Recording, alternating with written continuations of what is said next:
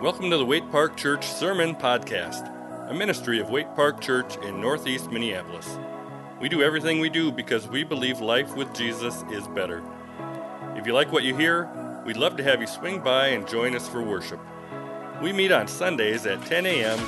and have other groups and ministries on various days of the week. You can learn more by going to waiteparkchurch.org. 1 Peter 4, 12 through 19. It's found on page 835 of your Pew Bible. Dear friends, do not be surprised at the painful trial you are suffering, as though something strange were happening to you. But rejoice that you participate in the sufferings of Christ, so that you may be overjoyed when his glory is revealed.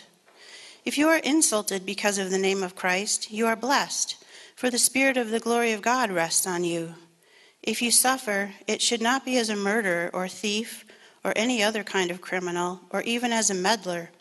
However, if you suffer as a Christian, do not be ashamed, but praise God that you bear that name. For it is time for judgment to begin with the family of God. And if it begins with us, what will the outcome be for those who do not know and obey the gospel of God? And if it is hard for the righteous to be saved, what will become of the ungodly and the sinner? So then, those who suffer according to God's will should commit themselves to their faithful Creator and continue to do good.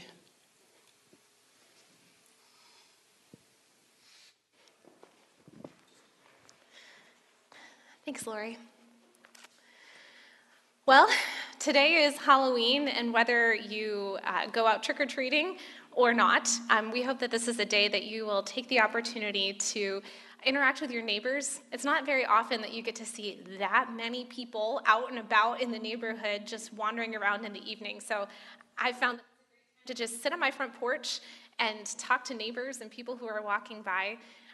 It's a fun experience for us. I don't know if this is the same for you, but in our neighborhood, the street just behind us is always decked out with Halloween decorations, so they get a ton of kids over there, and we get some of the overflow. So we had almost 150 kids last year stopping at our house. It's a fun day. So anyways, I hope you take advantage of that opportunity to interact with some of your neighbors this evening as they're out and about. A news alert about a prison riot in your area is not the kind of news alert you want to see flashing across your phone. Finding out that a friend has been taken hostage in the riot would make things even worse. But that's where I found myself one day early in 2017 when I was serving at our church in Delaware. The riot had started mid-morning that day, but it took several hours for us to finally get word that one of our church members who worked at the prison was trapped inside.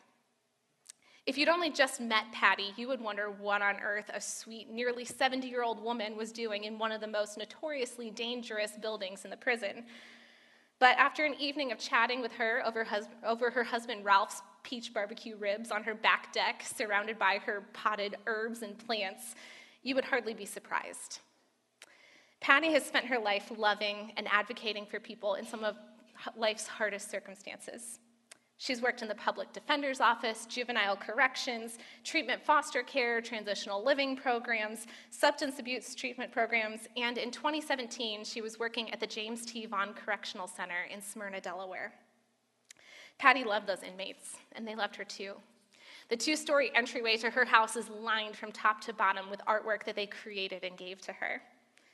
She prayed for them, believed in them, and poured her life into the work of restorative justice. While she worked at the prison, Patty created a faith-based mentorship program that she called My Brother's Keeper. And the program used mentors and education and substance abuse recovery treatment to help men gain the skills and values that they would need to flourish in life once they were released. And here's the most incredible part. My Brother's Keeper did not cost the state any additional funding and was statistically more effective at reducing recidivism, that is, the rate at which inmates would end up back in prison after being released, than any other program. But the prison warden hated My Brother's Keeper. He wasn't happy that it was so effective at preventing inmates from returning to prison, and he wasn't happy that it was faith-based. Over time, he managed to get My Brother's Keeper shut down and accused Patty of all kinds of wrongdoing and impropriety, making her life miserable. But Patty was convinced that that prison and those inmates were God's assignment for her, and she wouldn't back down, even when the prison warden changed her assignment to the most dangerous building in the prison, which is where the riot eventually broke out. Patty was a hostage for nearly 24 hours. She saw and heard some awful things during those hours that the inmates were standing off with law enforcement. But God's hand on her life and her love for those inmates was on full display that day. A corrections officer who was also being held hostage was gruesomely killed in the riot that day. But there were inmates who knew of Patty's kindness, and they moved her away from the fray and out of harm's way. When they couldn't get her the Bible that she asked for, one of the inmates even sat with her and sang to her throughout the night. Patty's story has been on my mind as I've been reflecting on our passage for this week, 1 Peter 4, verses 12 through 19, because Patty's fiery ordeal, her suffering for her faith, was unjust. She hadn't done anything wrong, and yet Patty lived out Peter's instructions to the believers that he's addressing in this letter. As he puts it in these verses, Christians should respond to unjust suffering by committing themselves to their faithful Creator and continuing to do good. Or, to put it a little more simply, when the going gets tough, believers keep going.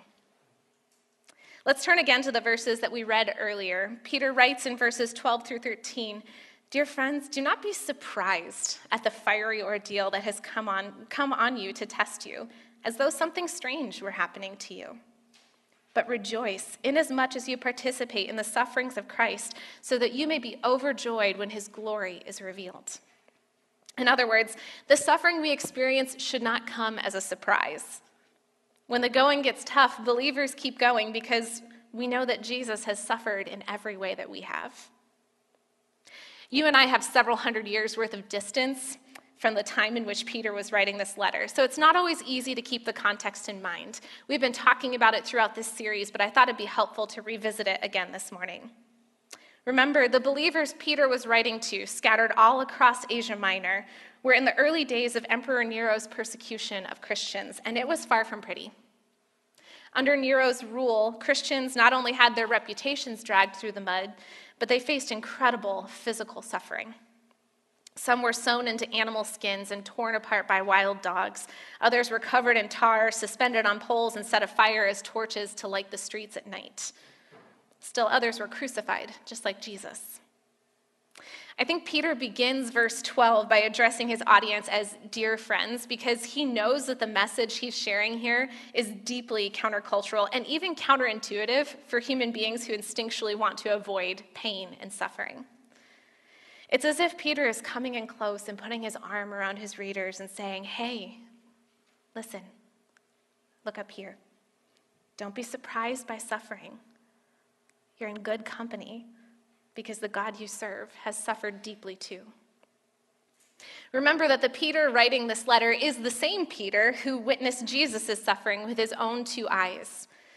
Peter was there in the garden when Jesus was arrested. He was right there outside the door to the high priest's courtyard as Jesus was interrogated, mocked, spat on, and beaten. He bore witness to Jesus' nail-pierced hands and the wound on his side. And Peter had wanted to stop it all from happening in the first place. Peter was the one who, as Jesus was arrested, drew his sword and struck the high priest's servant Malchus, cutting off his ear. And Jesus stopped him, saying, "Put your sword back in its place. For all who draw the sword will die by the sword. Do you not think that I can call on my Father and he will at once put at my disposal more than 12 legions of angels? But how then would the scriptures be fulfilled that say it must happen this way?" Though it didn't make sense to Peter at the time, it's clear that in Peter's sermon in Acts 2, on the other side of Jesus' death, burial, and resurrection, that Peter could finally see that the redemption of all humankind was only possible through Jesus' suffering. And though neither you nor I can bring about the salvation of the world through even the worst suffering that we could imagine enduring, there is redemptive value to our suffering too. Remember Peter's exhortation earlier in his letter in chapter 1, verses 6 and 7. "In all this you greatly rejoice, though now for a little while you may have had to suffer grief in all kinds of trials. These have come so that the proven genuineness of your faith, of greater worth than gold, which perishes even though refined by fire, may result in praise, glory, and honor when Jesus Christ is revealed.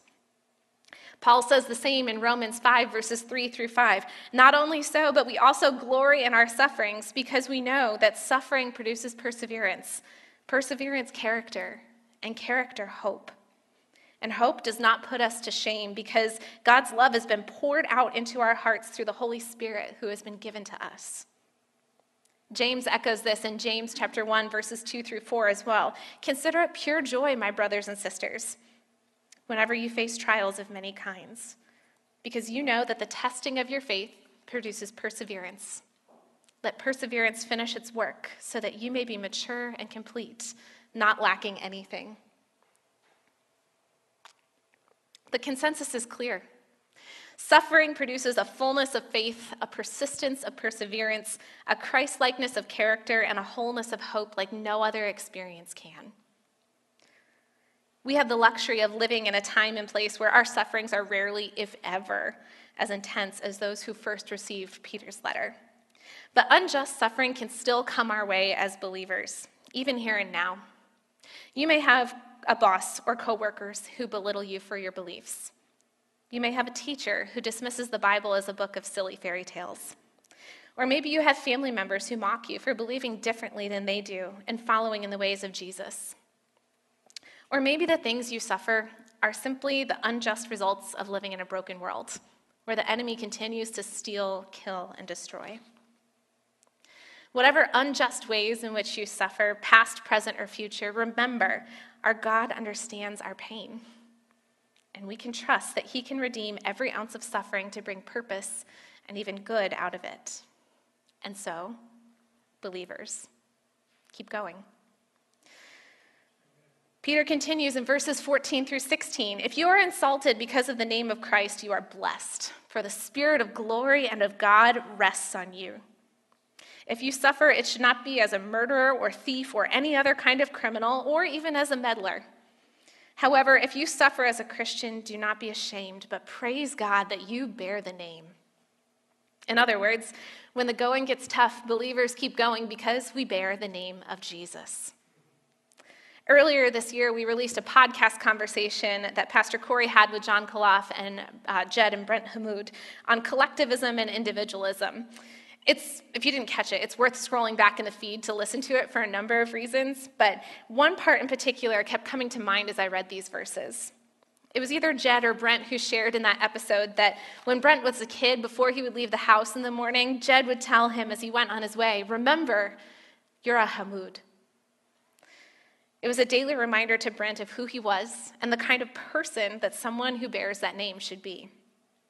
And the same should be true of us. We bear the name of Jesus. So no matter what we face, that name, Christian, is a reminder of who we are and how we're called to be in this world. When you're standing among a group of people who are gossiping about a friend or a coworker, remember that you bear the name of Jesus. When your buttons are pushed and you're provoked to anger, like I was yesterday, remember that you bear the name of Jesus. When you're pressured to take a shortcut or turn a blind eye to something that is clearly wrong, remember that you bear the name of Jesus. As we grow in relationship with Jesus and are increasingly transformed into his image and likeness, we will continue to bear fruit that is undeniable to the world around us. Peter gets at this when he talks in verse 14 about how the Spirit of glory and of God rests on you. That word rest is translated from the Greek anapao, and it carries the meaning not only of the Spirit being evident in our lives, but the Spirit bringing refreshment, quiet, and calm, patient expectation. In the midst of pain and suffering, that kind of demeanor is jarring. There's just something about a Christ follower that cannot be ignored. A few years ago, I was visiting a country where it was illegal for me to share my faith. Thankfully, I was not in any danger just for being a Christian, but if I had tried to tell people about Jesus, it would have gotten a little dicey. So I prayed before I went that Jesus would be seen through me, even if I never got to share about him with my words. While I was in this country, the friends I was visiting introduced me to a number of their local friends. And when we took an overnight trip to a coastal town not far away, one of these local friends met us there for dinner. She was from that area, and she wanted to show us the best that it had to offer. And I believe that she did, because the dinner we had that night was on a rooftop restaurant overlooking the sea, where we got to eat fish that had just been caught in the water in front of us, with a spread of fruits and olives and breads and dips. It was wonderful. The conversation was easy and free-flowing, but of course, never mentioned the name of Jesus.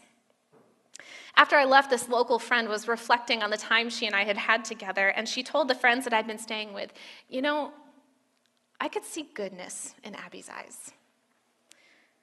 And I can tell you that was not any goodness of my own, because all of the goodness that I can muster up in my flesh is pretty unremarkable. But the goodness of Jesus that we read about in the fruit of the Spirit in Galatians 5:22 and 23, that's something that can stop you in your tracks and make you take notice. And it's that goodness, the goodness of Jesus, that I believe she was seeing in my eyes. The Spirit of glory and of God rests on you, believers. And the world is going to take notice. One last thing before we move on. Peter reminds us again in verse 15 that this encouragement he's giving us applies to unjust suffering, not suffering that we deserve. You can't go out and murder someone and then claim that the lifetime sentence that you get in prison is mistreatment on account of your faith. You can't steal an expensive watch from a jewelry store and then complain that you are suffering for the cause of Christ when you're banned from entering the store again. You also can't be a busybody and stick your nose in someone else's business and cry persecution when you are cut out of relationship or a sphere of influence because you're no longer trusted. I think it's fascinating that Peter includes meddling in that list with murder and theft and all kinds of other criminal activity, but that's another topic for another day. When unjust suffering comes our way, we have reason to confidently rejoice because we bear the name of Jesus. And so, believers, keep going. Peter goes on to say in verses 17 through 19, "For it is time for judgment to begin with God's household. And if it begins with us, what will the outcome be for those who do not obey the gospel of God? And if it's hard for the righteous to be saved, what will become of the ungodly and the sinner?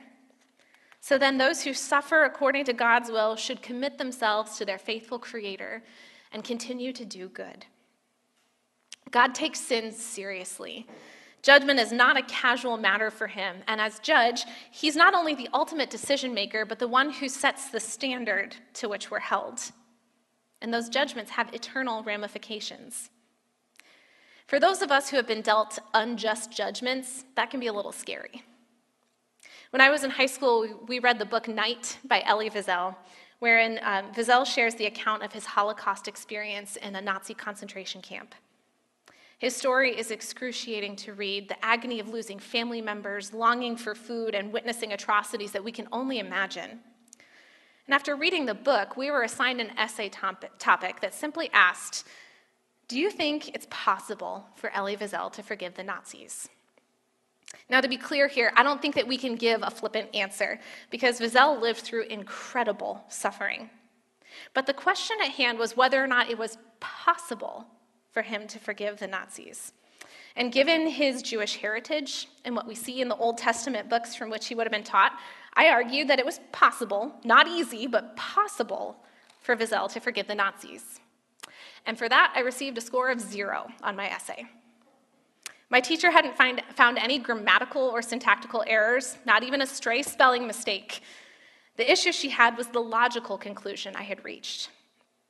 In her comments, she wrote that it simply was not possible for someone who had endured the suffering of a Nazi concentration camp to ever forgive one of their tormentors. Now, I knew that the judgment I had received on that essay was unjust. The teacher's logical standard didn't have any rooting in the values of the Jewish or Christian faith when it comes to the areas of forgiveness. And I found myself vindicated a few years later when I talked to a college professor of mine who had been mentored by Elie Wiesel himself at Boston University, and he confirmed that Elie has forgiven many Nazis who came to him later in his life and asked for it. But this teacher was the ultimate decision maker in that particular class, and I didn't have a recourse to receive a different judgment. That's a pretty benign example of injustice. I know there are people here in this room who have endured far worse judgments from an unjust judge. But my point is that when we experience things like this, with fallible human beings making unfair judgments, that can make us wary of God as judge. Can he really be trusted with the weight of our eternity? In her book, Holier Than Thou, Jackie Hill Perry follows a simple logical thread that I think is helpful here. If God really is holy, then he cannot sin. If God cannot sin, he cannot sin against me. And if he can't sin against me, shouldn't that make him the most trustworthy being there is? God can be trusted as our judge.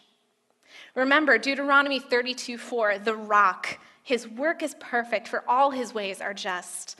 A God of faithfulness and without injustice, righteous and upright is he. Don't forget Psalm 9, verses 7-8. But the Lord abides forever. He has established his throne for judgment, and he will judge the world in righteousness. He will execute judgment for the peoples with equity. And so when the going gets tough, believers keep going because they trust God as their judge. God has a history of beginning judgment with his own people. We can see this in passages like Isaiah 10:12, Jeremiah 25:29, and Ezekiel 9:6. But even though we will one day have to give an account for our lives, as believers, we have the assurance that Jesus has paid the price for our sin, and by his grace and mercy, we have been forgiven. Our eternity is secure. Because we have these assurances, Peter points out in these verses how much worse judgment will be for those who haven't declared with their mouth that Jesus is Lord and believed in their heart that God raised him from the dead. We believers have only escaped eternity apart from God because of the free gift of his grace. And without that, our sin would be just as insurmountable as everyone else's. With these verses, Peter is reminding his audience that our suffering as believers is only temporary. Even the worst of what we face is bearable when we know how it will end. As Jesus said to the church in Smyrna in Revelation 2:10, do not be afraid of what you're about to suffer. Be faithful, even to the point of death, and I will give you life as a victor's crown. Now, I want to be careful here because even though I believe these truths, I don't want to dismiss the very real pain and suffering that we face in this world. As we talked about earlier, Peter's original audience faced unthinkable physical suffering. And to be sure, there are believers around the world today that also face intense physical suffering. For believers here in the United States, our suffering looks different, but it can be deeply painful too. My goal this morning isn't to dismiss that pain, but to help bring it into focus. When our eyes are fixed on our pain or even the fear of pain, it can feel all-encompassing. But when we set our eyes on our trustworthy God and the eternity that is set before us, we can take Peter's advice to commit ourselves to our faithful Creator and continue to do good. And so, believers, keep going. In the months that followed the prison riot in 2017, Patty kept going. She kept trusting her faithful Creator and kept doing good. She testified in court following the riot and advocated for the inmates who had protected her from harm. And it's on the record, that man who sang with what she called the voice of an angel throughout the night. The governor even came and sat on Patty's back deck and listened to her talk about My Brother's Keeper, the program that she had created, and the injustices that she had witnessed firsthand in the prison system. Patty wasn't able to return to her work at the James T. Vaughn Correctional Center, but she would be the first to tell you that God has redeemed that pain. She now works at Second Chances Farm, a commercial hydroponic indoor vertical farm that grows chemical and pesticide-free leafy greens, herbs, and microgreens. And their workforce is made up entirely of the formerly incarcerated. They exchanged the label of inmate for agripreneur, as they put it, an agricultural entrepreneur. At Second Chances Farm, these inmates turned agripreneurs are provided with mentoring, life skills, and job training to help them flourish in life. Patty is still doing good and working for justice, just in a way she had never anticipated. I don't know what your suffering looks like, or what it has looked like in the past, or what it will look like in the future. I don't know if your suffering will be physical, emotional, relational, or otherwise. I don't know if your suffering will be for the unjust reason of your faith in Jesus or the unjust results of living in a broken world. But whatever it looks like, I urge you, as Peter did, trust that God understands your pain and can redeem every ounce of unjust suffering to bring purpose and even good out of it. Trust in the name of Jesus that you bear and confidently rejoice in the face of hardship. Trust in God's justice and the promises he's given you as his child. Commit yourselves to your faithful Creator and continue to do good. In some, believers, keep going. I want to close the message this morning with a prayer as the worship team comes forward. It's one that was written by Henry Nouwen, one of my favorite authors. And it's included in his book, A Cry for Mercy. I've adapted it a little bit to be able to use for corporate purposes this morning. Dear Lord, in the midst of much inner turmoil and restlessness, there is a consoling thought. Maybe you're working in a way that we cannot yet feel, experience, or understand. Our minds are not able to concentrate on you. Our hearts are not able to remain centered. And at times it seems as if you are absent and have left us alone. But in faith, we cling to you. We believe that your Spirit reaches deeper and further than our minds or hearts, and that profound movements are not the first to be noticed. Therefore, Lord, we promise we will not run away, not give up, not stop praying, even when it all seems useless, pointless, and a waste of time and effort. We want to let you know that we love you, even though we don't always feel loved by you, and that we hope in you, even though we often experience despair. Let this be a little dying we can do with you and for you, as a way of experiencing some solidarity with the millions in this world who suffer far more than we do. You've been listening to the Waite Park Church Sermon Podcast from Waite Park Church in Northeast Minneapolis. We hope this week's sermon helped you learn to know and love Jesus more and serve him in your unique place in the world. If you have feedback or questions, get in touch with us by emailing podcast@waiteparkchurch.org.